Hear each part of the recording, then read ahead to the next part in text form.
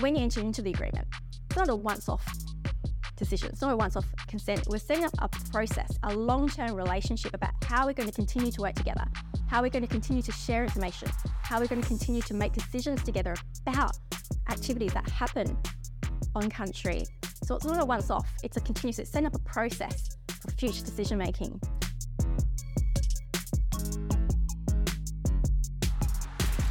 Hi everybody, welcome to Rolling Through Negotiations. We've got a special guest here. We've got sister girl, Megan Highfold, and we're sitting here on country, Whadjuk Noongar country. So first of all, I'd like to just give acknowledgement to all Whadjuk Noongar peoples. Thank you for allowing us to be on your country and to record this podcast and have this yarn here today for Rolling Through Negotiations. I'd also love to be able to give an acknowledgement to all First Nations peoples that are listening in here today with our special guest, because Megan is a gun lawyer. She works doing some amazing work in environmental law, but without holding you up, without further ado, let's check in with Megan and let Megan explain a little bit about herself and the deadly work she does. Hi, Megan. Hello, that's very kind. Thank you for having me. I find any opportunity that we can share our experiences and our stories to be very empowering. And that's part of our culture, that's how we learn through storytelling. So thank you for inviting me today. Thank you for being here, Megan. And I also learned that your background, your heritage, you're a Gugutha. That's right, yeah. So I'm from South Australia as well. I've been living here on the beautiful country of the Whadjuk people. But yes, my dad's family. We are descendants of the Gugutha people from South Australia. So we're connected as well. Yeah. It's lovely, isn't it, when you connect no matter where you are within this beautiful country. It's one of the things I love about working with Aboriginal peoples is feeling so connected. And this has been a really difficult week here, last week's referendum process. And we're delivering our governance being program, and we're so grateful that you're one of the deadly attendees in our program. Thank you. And what was incredible was yesterday we started off and we were speaking about just connecting over the referendum process. But we said we want to have an understanding of governance through the Being program, which is called Black Excellence in Indigenous Governance, Being. But we also said we want some healing and connection through this. And what's so cool is we've been able to work through and become empowered after day one through the governance principles, but also there has been a sense of connection and healing through it. So it's so cool, right? Absolutely. Being surrounded by mob is just, it's just it's like a warm hug, isn't it? We all support and, look after each other. We're better together. We're stronger together. And that's part of what, I've been taught growing up, and part of my journey in my legal career has been that we are stronger together. We need to look after each other, look after our neighbours. So part of my career in terms of negotiating agreements has been, looking after each other and making sure that, when one mob is negotiating against a mining company, we help them as well if we need to, we don't just let someone get, taken advantage of when we support each other. And that's we are, no matter where we are, where we're from, we're all one mob. Yeah. And that's really interesting too, Megan, because just before we jumped onto this recording, I was saying that back when I was at university, I was deciding about whether or not to step into environmental law. And I felt it would be challenging because when you're mob, you're one with country, and then to be able to work in the big sort of sector, often you end up in that career pathway of working for a mining company. So you're with Rio. And something I love talking about when it comes to negotiations is there's an internal game of negotiation as well as an external game of negotiation. And the internal game, and I'd love to hear what happened in terms of your own story, there's an internal game of negotiation for yourself when you're making that decision to go and work for a big mining company. Can you tell us a little bit about that and what it's like being an Aboriginal woman working for a big mining company in that environmental type space? Yeah, absolutely. So it wasn't an easy decision. So most of my career has been working with and representing Indigenous landowners' interests against mining companies. So it was something I never thought I would do go to the other side, but following, the devastation of Juukan Gorge, Rio was asking and calling for help. And actually one of my old bosses, who was an Aboriginal CEO, put my name forward to help the company, because they needed people that could help them ensure, that how they work with and how they make agreements with Indigenous landowners, they've got to improve it. It's not working, and they need to know. They need people with the knowledge that can help them make sure that a Juukan never happens again. Yeah. So that's why I came. I came to help them. Awesome. Because they need people that have that knowledge, that know the right way of engaging, the right way of doing business, because business and culture can complement each other. And when culture is respected, when Indigenous landowners are respected, culture can enhance business. And I've seen that. I've been very lucky in my career, my legal career, to work under Indigenous leadership and some amazing, incredibly talented leaders and elders. But not only that, CEOs. And Aboriginal CEOs just think differently. The cultural values are at the heart of their decision making. They're not left behind. They're not a last minute decision. They come together, and I've seen it where business and culture can thrive together. Where, if a business treats Indigenous landowners as a genuine business partner, together, the magic that can be created is just phenomenal. But it comes to respect and not treating Indigenous landowners as a tick of a box, part of the approval process. It's not just we need their approval to get an environmental or some form of regulatory approval. We're not just here to tick a box to say, yeah, okay, we've engaged we tried to make an agreement on the Native Title Act to get our land tenure. Like, when you genuinely want to incorporate and work with Indigenous landowners, we will only, as Australia, get stronger and better, and the economy will thrive, because culture is essential to business. Our people have been here for over 65,000 years. The knowledge that we have about country, business needs that. Absolutely. And we need to learn from business. Yeah. It's two-way. And that's how I've sort of always approached and been taught and guided by these Aboriginal CEOs and leaders in my career. That's how the right way to do business is bringing in culture, bringing Indigenous landowners as an equal partner, and together protecting and managing culture and country, respecting that there are places of significance where business can't happen. You can't mitigate impacts on that area. You can't avoid, you can't eliminate it. Yes. You have to respect the no and not do business there. But that doesn't mean business can't happen. Yes. And it's so good, and you've touched on so many amazing points. One of the things that came to mind when you're speaking now is something that I learned and realised first up when reading Uncle Bruce Pascoe's book Dark Emu, which is the understanding that as Aboriginal peoples, we were the first entrepreneurs, not only the first peoples, but also the first entrepreneurs on these lands. And so with that inherent wisdom of 65,000 years or more, there's a lot that we as Aboriginal peoples can be teaching corporate Australia about how to do business on this country. And I think when it comes to business, there's a lot of energetic factors, and learning how to negotiate, apply and work with an energetic side of country when you're doing business. Also in mining, because mining you're interacting, and in one sense, if we're being overly keen about negotiations, we can say that you're negotiating with the land in terms of extracting those resources.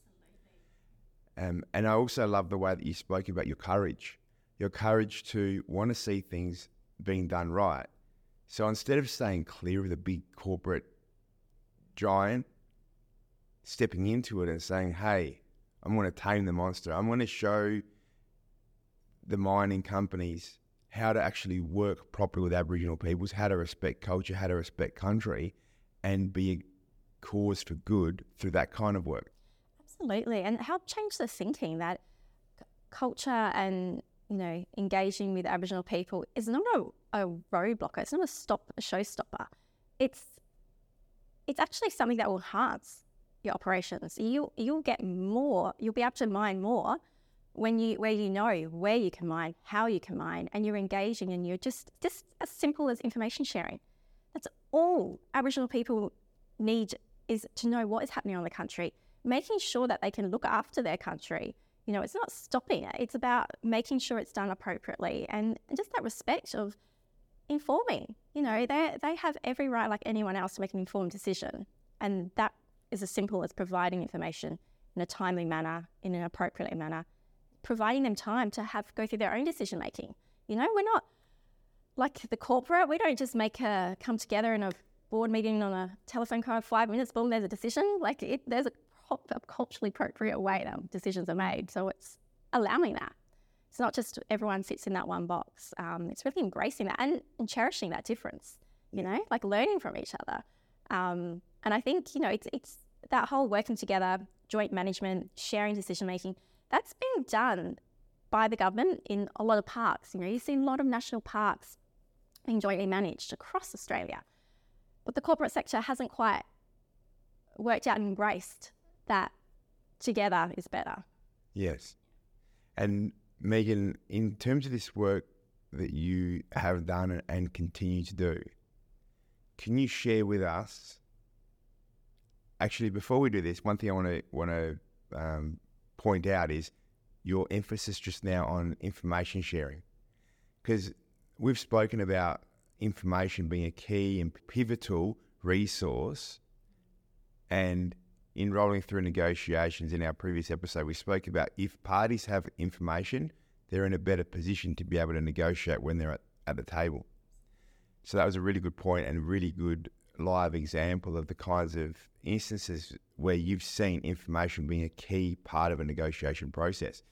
One thing I'd love to ask you is, in the work that you've done and the work that you continue doing, is there a particular negotiation that stands out in your mind in terms of being one where you've learned a lot from?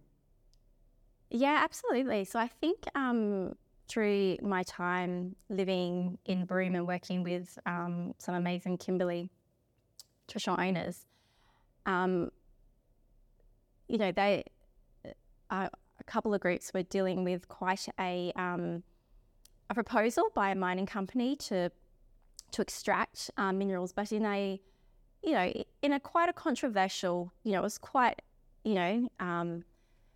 controversial manner in terms of there's a lot of concerns. It's worldwide concerns in this type of how you extract oil or gas from the country. And so there was a lot of, there's a lot of noise. There's a lot of perhaps misinformation because people are very passionate about protecting the environment and culture, obviously.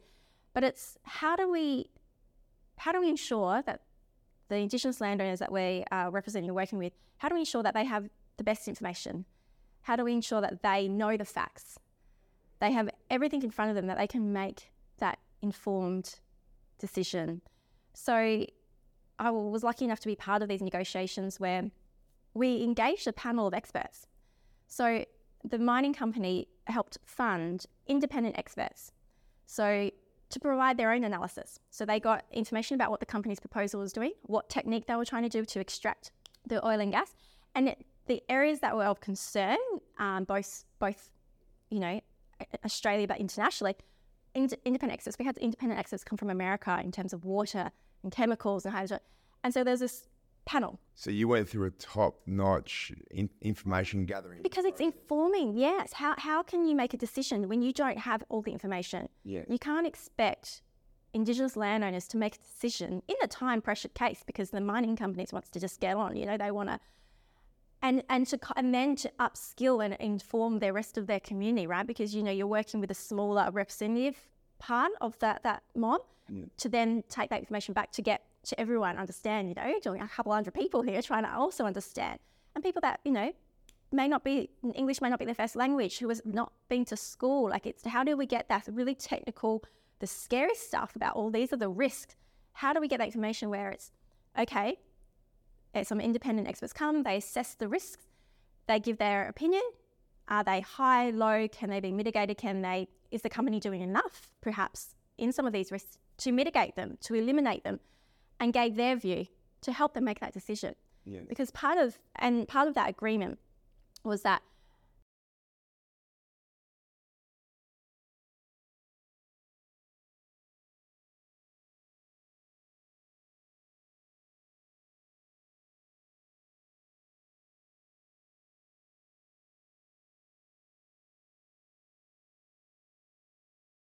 when you enter into the agreement, it's not a once-off decision. It's not a once-off consent. We're setting up a process, a long-term relationship about how we're going to continue to work together, how we're going to continue to share information, how we're going to continue to make decisions together about activities that happen on country. So it's not a once-off. It's a continuous. It's setting up a process for future decision-making, because the important thing is that companies change activities all the time, right? Things happen. So when, you come and present a proposal in 2 years, in 5 years, things change.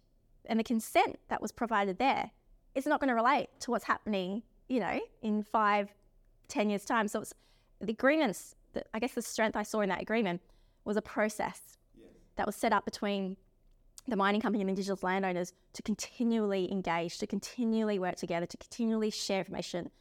And before activities could happen, the traditional owners had to be informed. They had to know what was happening, how it was happening, where it was happening. And they had a right to say, well, to protect our country, to protect our culture, that may not be able to happen.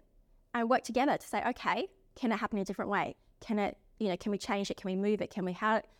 And then if it got to a point where it's like, no, we can't change that, we can't move that activity, the impact on that area of significance, or that's like, it's not acceptable, and there's no way in what you try to do to mitigate will make it acceptable. So it's a no, and they respect that no. So at the onset, when you sign that agreement, a no is respected. There's an agreed process to get to that point, but when it gets to that point, the no is respected, and you have to walk away. The company agreed to walk away from that activity. Not the complete business. The operation didn't shut down.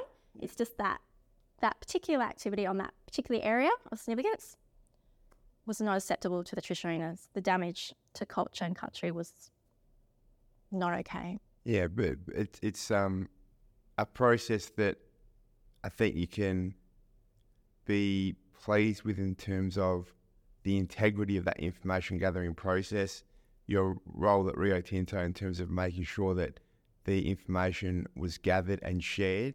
Understood.